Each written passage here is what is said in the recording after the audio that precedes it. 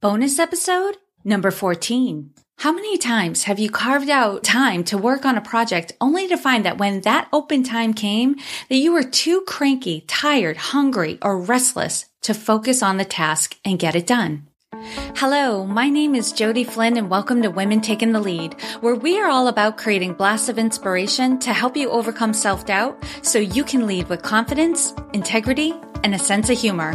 Head over to womentakingthelead.com to join the community and get the resources to support you on your leadership journey. Now, your future awaits, so let's get started. Welcome everyone to this community of Women Taking the Lead. Our private Facebook group is really gelling. The women in this group have been very generous in sharing their experiences, practices, and resources in the group. It's been amazing. And new connections are being made between the members every day. So if you're not in there yet and are interested in joining in on the conversation, go to facebook.com/groups/WomenTL. And this link will be in the post that accompanies this episode. I'm also currently seeking businesses who want to collaborate in supporting Women Taking the Lead while getting their own name out there in the process. If your business is in alignment with Women Taking the Lead and you would love to introduce yourself to this community, go to womentakingthelead.com/sponsor-opportunities, and this link will also be in the post that accompanies this episode. Now today, I want to talk to you about time versus energy. I don't know if you can claim with full confidence that you have plenty of time, but I've yet to hear that said out in the world or see it written anywhere. We're all wanting more time and we never seem to get it, but I'm going to propose we're looking for the wrong thing. Rather than time, which is largely out of your control, I mean, how many of us have wished for an extra hour or two in the day? It never happens, does it? If you're like me, trying to control time, you take things off your schedule only to find other things have filled the gap and you still don't have any extra time. You've only got a new routine. Rather than wishing for more time, I propose you seek to have more energy. The coaching process I use with my clients is called the Core Energy Coaching Process. At its very root is the science that we are all made of energy and that our beliefs, thoughts, feelings, and actions have an energetic signature that either depletes or restores us. All day long, we are thinking thoughts that either give us energy or we are thinking thoughts that take our energy away. We are doing activities that give us energy or we are doing activities that deplete our energy. This phenomenon was written about in the book The Power of Full Engagement by Jim Loehr and Tony Schwartz. The subtitle of this book is Managing Energy, Not Time, is the Key to High Performance and Personal Renewal. How many times have you carved out time to work on a project only to find that when that open time came, that you were too cranky, tired, hungry, or restless to focus on the task and get it done? The reason you couldn't focus is your energy was tapped out. You needed to do something to restore your energy before you could use it on your project. These are the times you find yourself reaching for your phone or going on the computer to check Facebook or watch YouTube videos. One of my favorites is of a baby panda bear sneezing. It's hilarious. We instinctively do this because we want to find something that will calm us down, let us check out for a while, or find a good laugh to, get that energy back.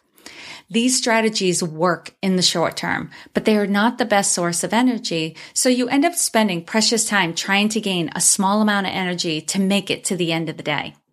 The key is to keep your energy high so when the time presents itself to get something done, you are all in and ready to go, and you just do it. You don't have to distract yourself first or feel better. You just do it. Rather than constantly responding reactively to lost energy, try adding in some activities that will proactively renew your energy and or prevent your energy from getting stolen. Here's a list of things that proactively renew your energy, and obviously their opposites are the energy stealers. I've broken them down into categories, but let's be clear, they all overlap. So for more physical energy, get good sleep, good nutrition, get exercise or activity, stretch, do conscious breathing, and get good hydration. For mental energy, Keep life simple. Minimize decision making and make decisions in a timely manner. Read books, watch videos, and have conversations that stimulate your mind. TED Talks are great for this. And actively seek to communicate clearly to prevent confusion and ask that those around you do the same. I can't tell you how many times I've mentally become exhausted trying to figure out what somebody is trying to tell me. It's too much. And I'm sure, and that's where the expression, "you're giving me a headache," comes from. You're getting confused. You're trying too hard to understand, and your mind gets tapped. And for emotional and spiritual energy, there are activities that bring you joy, spending time with happy, positive people, spending time with animals and being out in nature, and being of service and taking time for reflection. Would you add anything to this list? Have I missed anything? I'm sure I have. There are tons of things that we can do to proactively get our energy back. Go to the post that accompanies this episode and leave a comment letting us know what you would do to restore your energy and keep it high. I hope this was helpful and helps you to have a more energetic week ahead. Thank you all for being a part of this journey, and here's to your success. Thank you for joining me on Women Taking the Lead.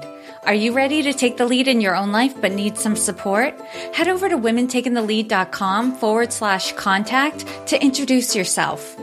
And to strengthen you on your leadership journey, I'd like to send you off with a quote from Marianne Williamson. Our deepest fear is not that we are inadequate. Our deepest fear is that we are powerful beyond measure. It is our light, not our darkness, that most frightens us. We ask ourselves, who am I to be brilliant, gorgeous, talented, fabulous? Actually, who are you not to be? You are a child of God. Your playing small does not serve the world. There is nothing enlightened about shrinking so that other people won't feel insecure around you. We are all meant to shine as children do. We were born to make manifest the glory of God that is within us. It's not just in some of us, it's in everyone. And as we let our own light shine, we unconsciously give other people permission to do the same. As we are liberated from our own fear, our presence automatically liberates others. Again, thank you for joining with me, and here's to your success.